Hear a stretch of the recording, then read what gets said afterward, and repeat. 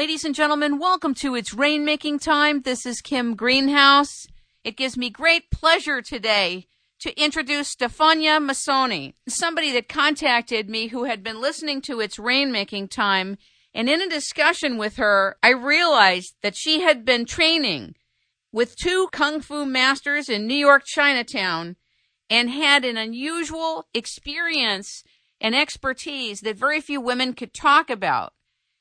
Typically, Kung Fu is transmitted at the highest levels to men, and as a result of her being one of the first women I've ever heard of or met in Kung Fu, particularly in the United States of America, and the way she talked about her training was so fascinating, I invited her to the show. Ladies and gentlemen, welcome Stefania Masoni to It's Rainmaking Time. Good morning. Hi, Kim. How are you? Good, or I should say good afternoon, New York time. It's all good. First of all, you've been involved as a fine arts painter. You are an interior designer with a background in feng shui, actually the ancient form of feng shui that never made its way to the U.S. called Kanyu. And you're a mother of three. What were you doing in a Kung Fu class for 20 years? I've been asked that question so many times. I always had a passion for Asian culture, particularly Chinese, and I started that in high school doing martial arts for gym class. And as the years went on, I just never went back to it for one reason or the other.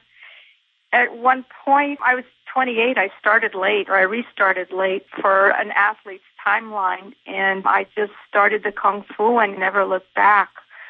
There was an inner drive that I never was able to explain. What were you doing in New York's Chinatown for 20 years? That's a long time.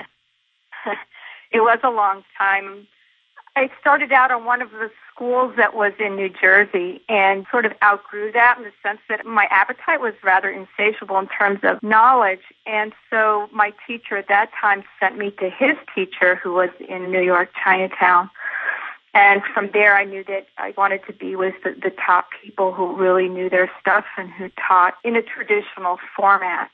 And what does that mean? Well, traditional format in a lot of not only ancient Chinese culture or also many other ancient cultures is that the true teacher won't accept any old pupil. And that means that you have to grovel. You have to kind of beg and then be insistent, and sometimes the process is notorious for taking several years, and worst case scenario, many, many years. And that was how I had to start it as well. I found a teacher who was a specialist in weaponry, which was the part that I didn't have. I had the forms and the other stuff, and he wouldn't teach me. It took about 3 years to get him convinced. After groveling with these big bad Kung Fu masters, and they finally decided they would teach a Lao Fan, which is a white woman, one of them confessed to me that women were taught Kung Fu in ancient times. Although it's a patriarchal art form, it was passed down father to son and uncle to nephew.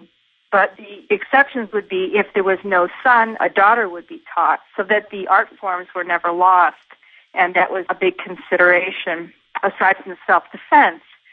But then I found out that there was another exception which was not really spoken about, and that was that China's an enormous country, and the kingdoms, between kingdoms, there was an enormous amount of geography, and travel was very slow. It would take sometimes weeks, months to complete a journey, and the women would be left alone with their servants while the men were out traveling or on business, whatever they were doing. So ultimately, the lady of the palace was taught Kung Fu, and she in turn would teach her servants so that when the men were away, they would be able to defend themselves. And one of the things that they did was they would sew whips into their garments so that they could be pulled out at moment's notice. And many women became experts in what they called the double whip. And also the double daggers, which are these short daggers, were easily concealed in the folds of the fabric of their gowns. Same with flying darts, which are small metal darts attached to long chains or string. This I found out later. One of my masters did confess that, in fact, there were a handful of women who became very proficient in this. Very interesting. Very interesting. You know, it always comes to the surface eventually. eventually. And this came to the surface, oddly enough, not because in the old Chinese form of teaching, you don't ask questions. You just are told things and you do it, but there's no question asking, question answer sessions.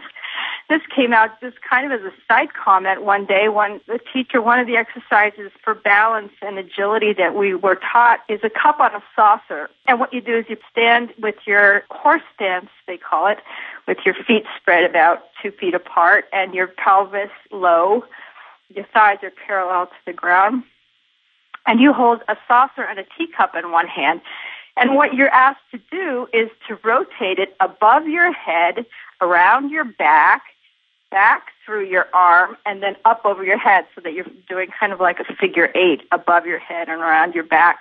And this you have to do with both hands so that you work both sides of the body.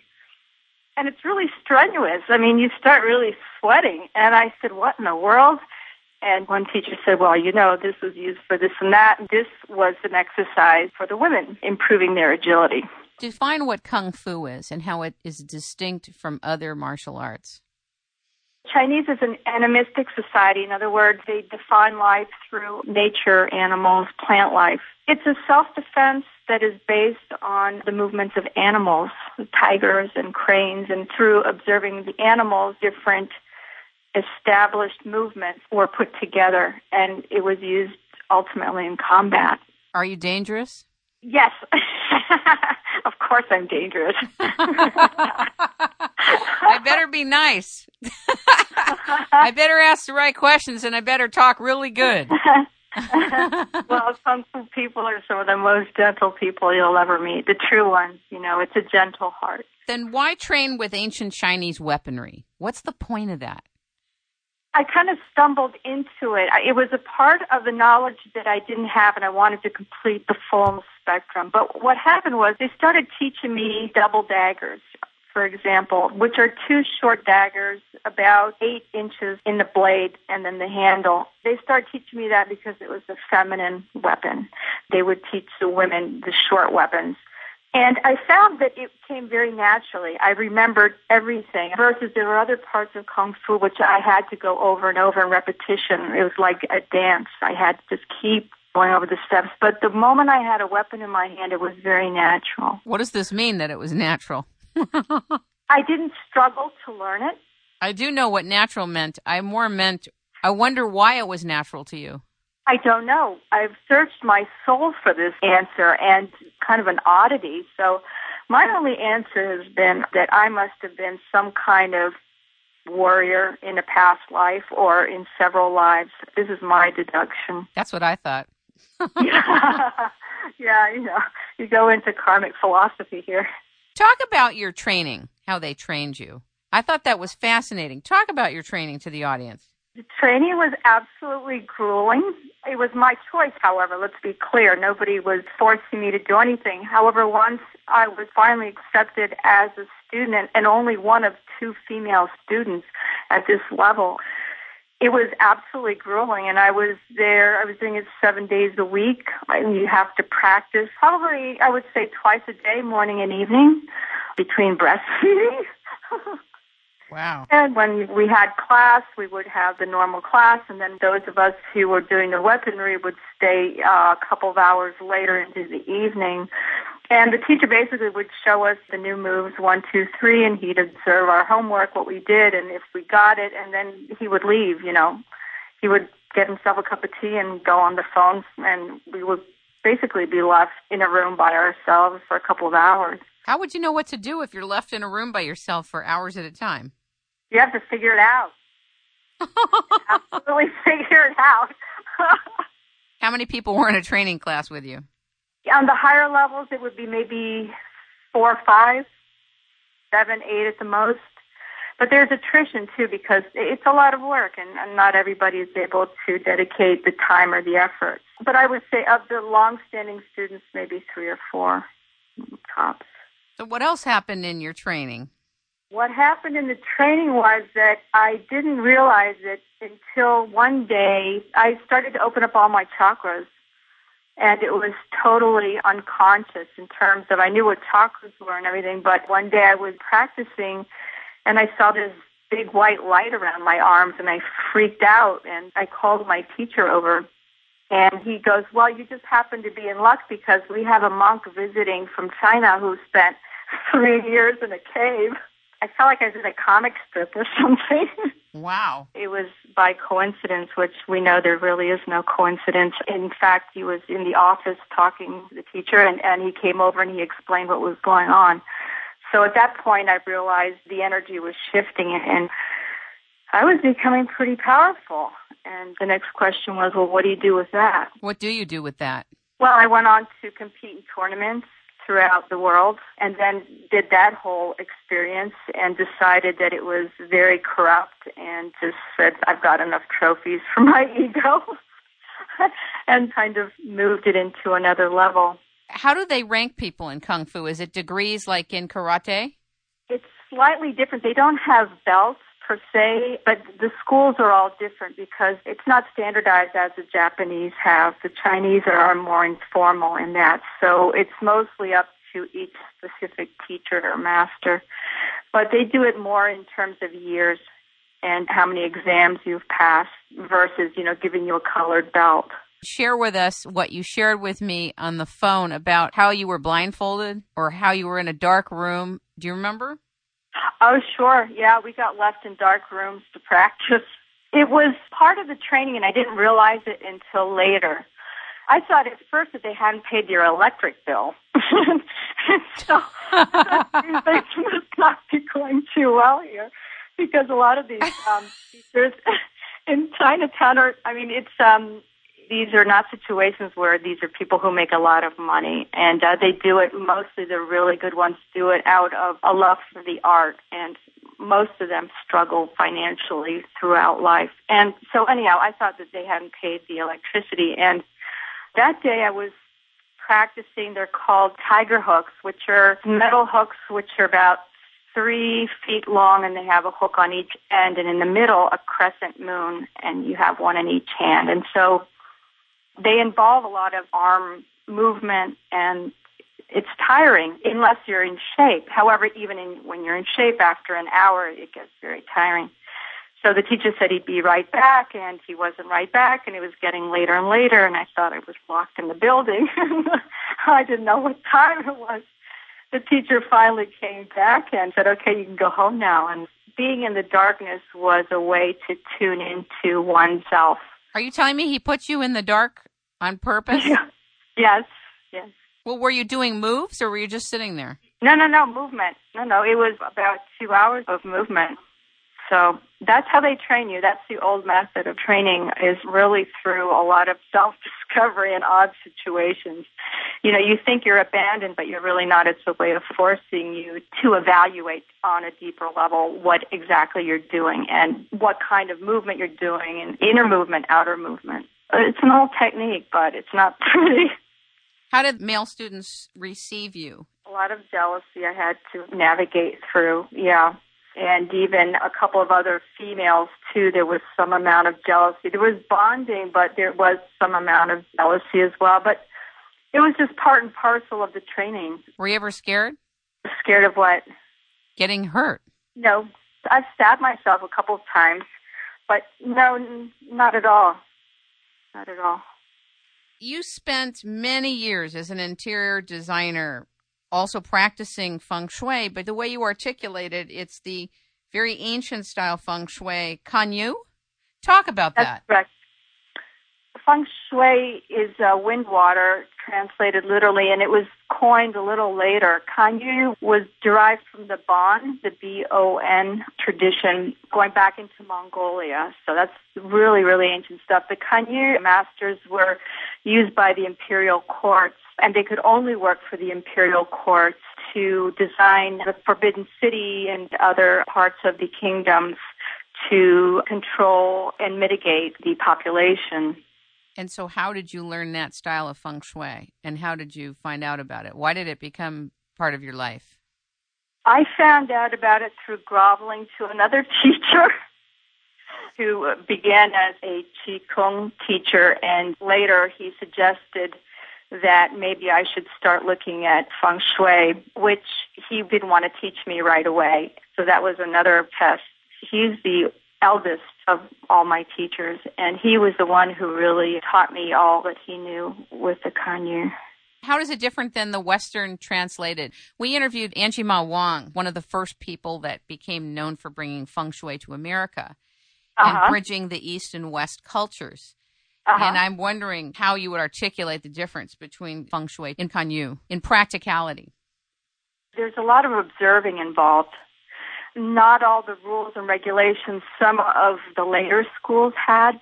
There was kind of a branching off during time, and certain schools became specific in certain tactics, magnetics with the compass or a black hat.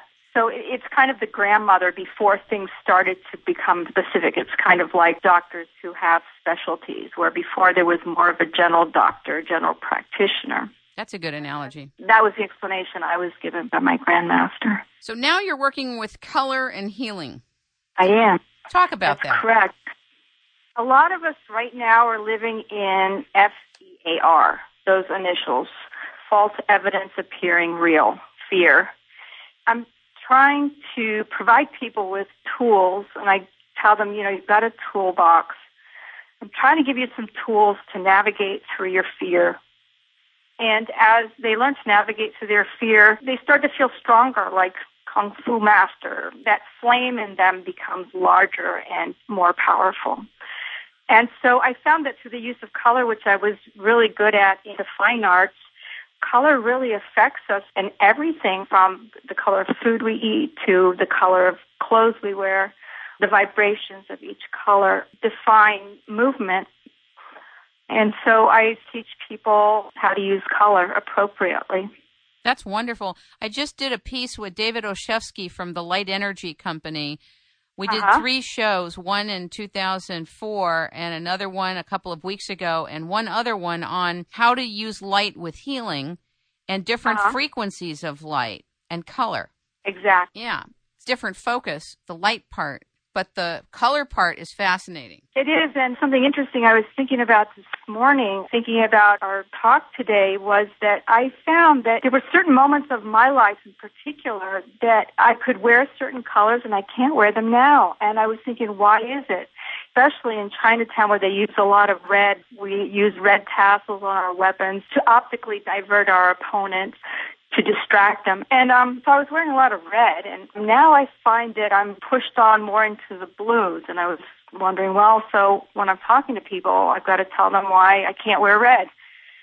But we're vibrating differently in different parts of our life, was my conclusion. How much of Kung Fu is instinctual? I would say maybe 60%. And how much is mental? The other 40? Well, they try to get you out of a mental state. It's like dancing, really. I would say mental is much less, is maybe 5%, but they try to keep you out of your mental state because then you are not instinctual. Talk about your work with color a little bit. Give us an example of what you would do, and why did the use of color become relevant to you? The use of color becomes relevant to me because we all react to color. And so what I find is that a lot of times people will be wearing colors which are not appropriate to their situation. And then they ask themselves, well, why didn't I perform well? Or why didn't people react to me the way I was expecting they would react? And all these things. I find color is not always instinctual in many people. And also how we perceive ourselves is very different than how others perceive us. So, for example, I assist people, men and women, to use, according to their situation or their meeting or who they're meeting with, certain colors. For example, if you notice in the service industry, there's a lot of blue and white. I would say people who are in finance use a lot of blue and white. People who work in airlines, service-oriented, a lot of blue and white in the airline uniforms. Those are colors of responsibility and colors that are seeking approval. They're colors which inspire trust. They're colors not to wear when you're trying to inspire trust, which is the other side of the coin, which, for example, are a lot of reds. Yellow, red and yellow don't inspire trust. Those are holiday colors, for example, that inspire joy and love. When the blood pressure goes up, they inspire that emotion. Many years ago, and I mean many years ago when I tell you, I was 24, and I took a class on using color and wardrobing. There was someone named Jennifer Butler who used to work with people on how to wardrobe so that your color supports who you are in your energy instead of detracts. So maybe someone with very intense energy, someone like me, should never wear red, for example. I'll give you an example. And how that would get in the way. And so when you're going to shop, you don't just shop based on what colors you like, but what colors on a frequency level are going to accentuate and complement and get the job done in communicating. Exactly. That's the way I see it, too. There is one element to it that you have to kind of personalize it, because there's some colors, for example, as I was explaining years ago, I could wear red, and now I can't really do a lot of reds. There are colors that some people feel comfortable in innately, and some that they just never will feel comfortable in. There's some people that can wear white, and some people that can wear black, and some people that can't conversely do white or black. And so you have to be kind of a little sensitive to what they're vibrating to as a person in general, and then also work with the colors that are appropriate to what their goal is. It's a little bit of a fine line there. You're in nursing school right now. I am. You're going to bridge Kung Fu, nursing, feng shui, and colors. They're going to throw you out of the hospitals. What are you doing? You're going to be the most mystical nurse they've ever seen. Well, I've got a little bit of something for everybody. I think that this is the world that we're moving into now, is this new modality, this matrix, where it's a rainbow, and things that no longer work well, we're supplementing with things that work better and merging them. And Eastern and Western medicine, certainly this has been an issue for a long time. I see myself as merging East, being the bridge between East and West in terms of healing modality. And certainly Kung Fu has taught me to cultivate as a woman an amount of courage and perseverance that I would never have had, certainly. Nursing is the Western part, which I'm learning diligently.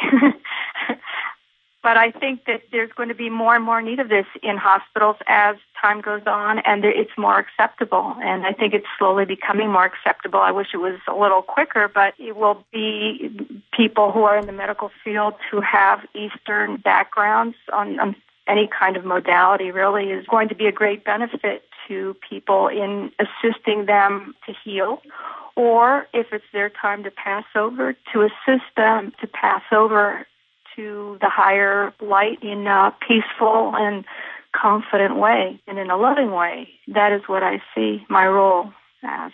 How have your children received you with all of your work in Kung Fu? What do they think about their mom? They were weaned on it. Are they little Kung Fu kids? They are indeed, yes. They break bricks and things like that. But they were brought up with it, and I see them as the future. Certainly they are my offspring, and they are the current generation who are the ones who are really going to be tweaking all this stuff. You know, I see myself as being part of the group of people who are born to bring it in, but that is a generation that will really get it flying high. How much does meditation come into play for being effective and masterful in Kung Fu? Do they teach you or tell you that you should meditate, or is that a separate thing that you've brought on and integrated with Kung Fu? It's definitely part of it. Also, it's breath control.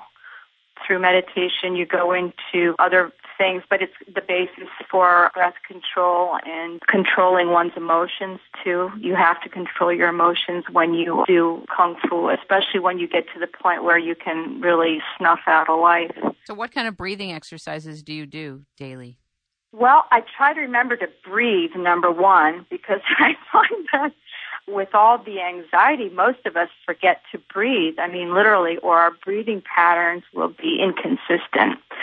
So I just try to remember to become conscious, even if I'm not meditating per se, but working through the day, I try to be conscious. Oh, I'm breathing. There's my breath.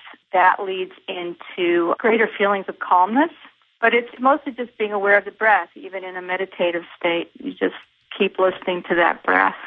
Back in December of last year, we did a piece with Pamela Grout, who wrote the book Jumpstart Your Metabolism, How to Lose Weight by Changing the Way You Breathe. But it was a remarkable book of breathing exercises and explanations.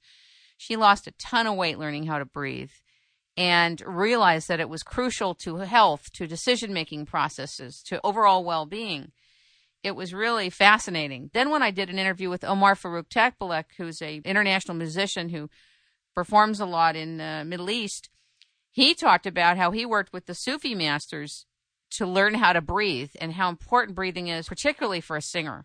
It seems like everything goes back to prana. Yeah, absolutely. It really does. Breathing and our heartbeat are the two things that have been with us all our lives. Those are the two things that we take so for granted, and myself as well, because in doing the nursing program, I purchased my stethoscope, and I was fooling around with it, just seeing what I could hear with it. I'd always seen it around the necks of the MDs, and so I listened to my heart, and it sounds absolutely corny, but I thought, this is like really creepy. This thing has been going on for all my life. I mean, this is the first thing. This is my light switch, and listening to the lungs as well. It was just, I'd taken them both so for granted. And I think we all do, we just expect to breathe and have a heartbeat, but it's really the basis for everything. Many years ago, a dear friend of mine said to me, the thing about breathing is that it goes on without you noticing much until you can't. And therefore, we don't tend to it because it's like a resonant program, always working behind the scenes, except it's not behind the scenes.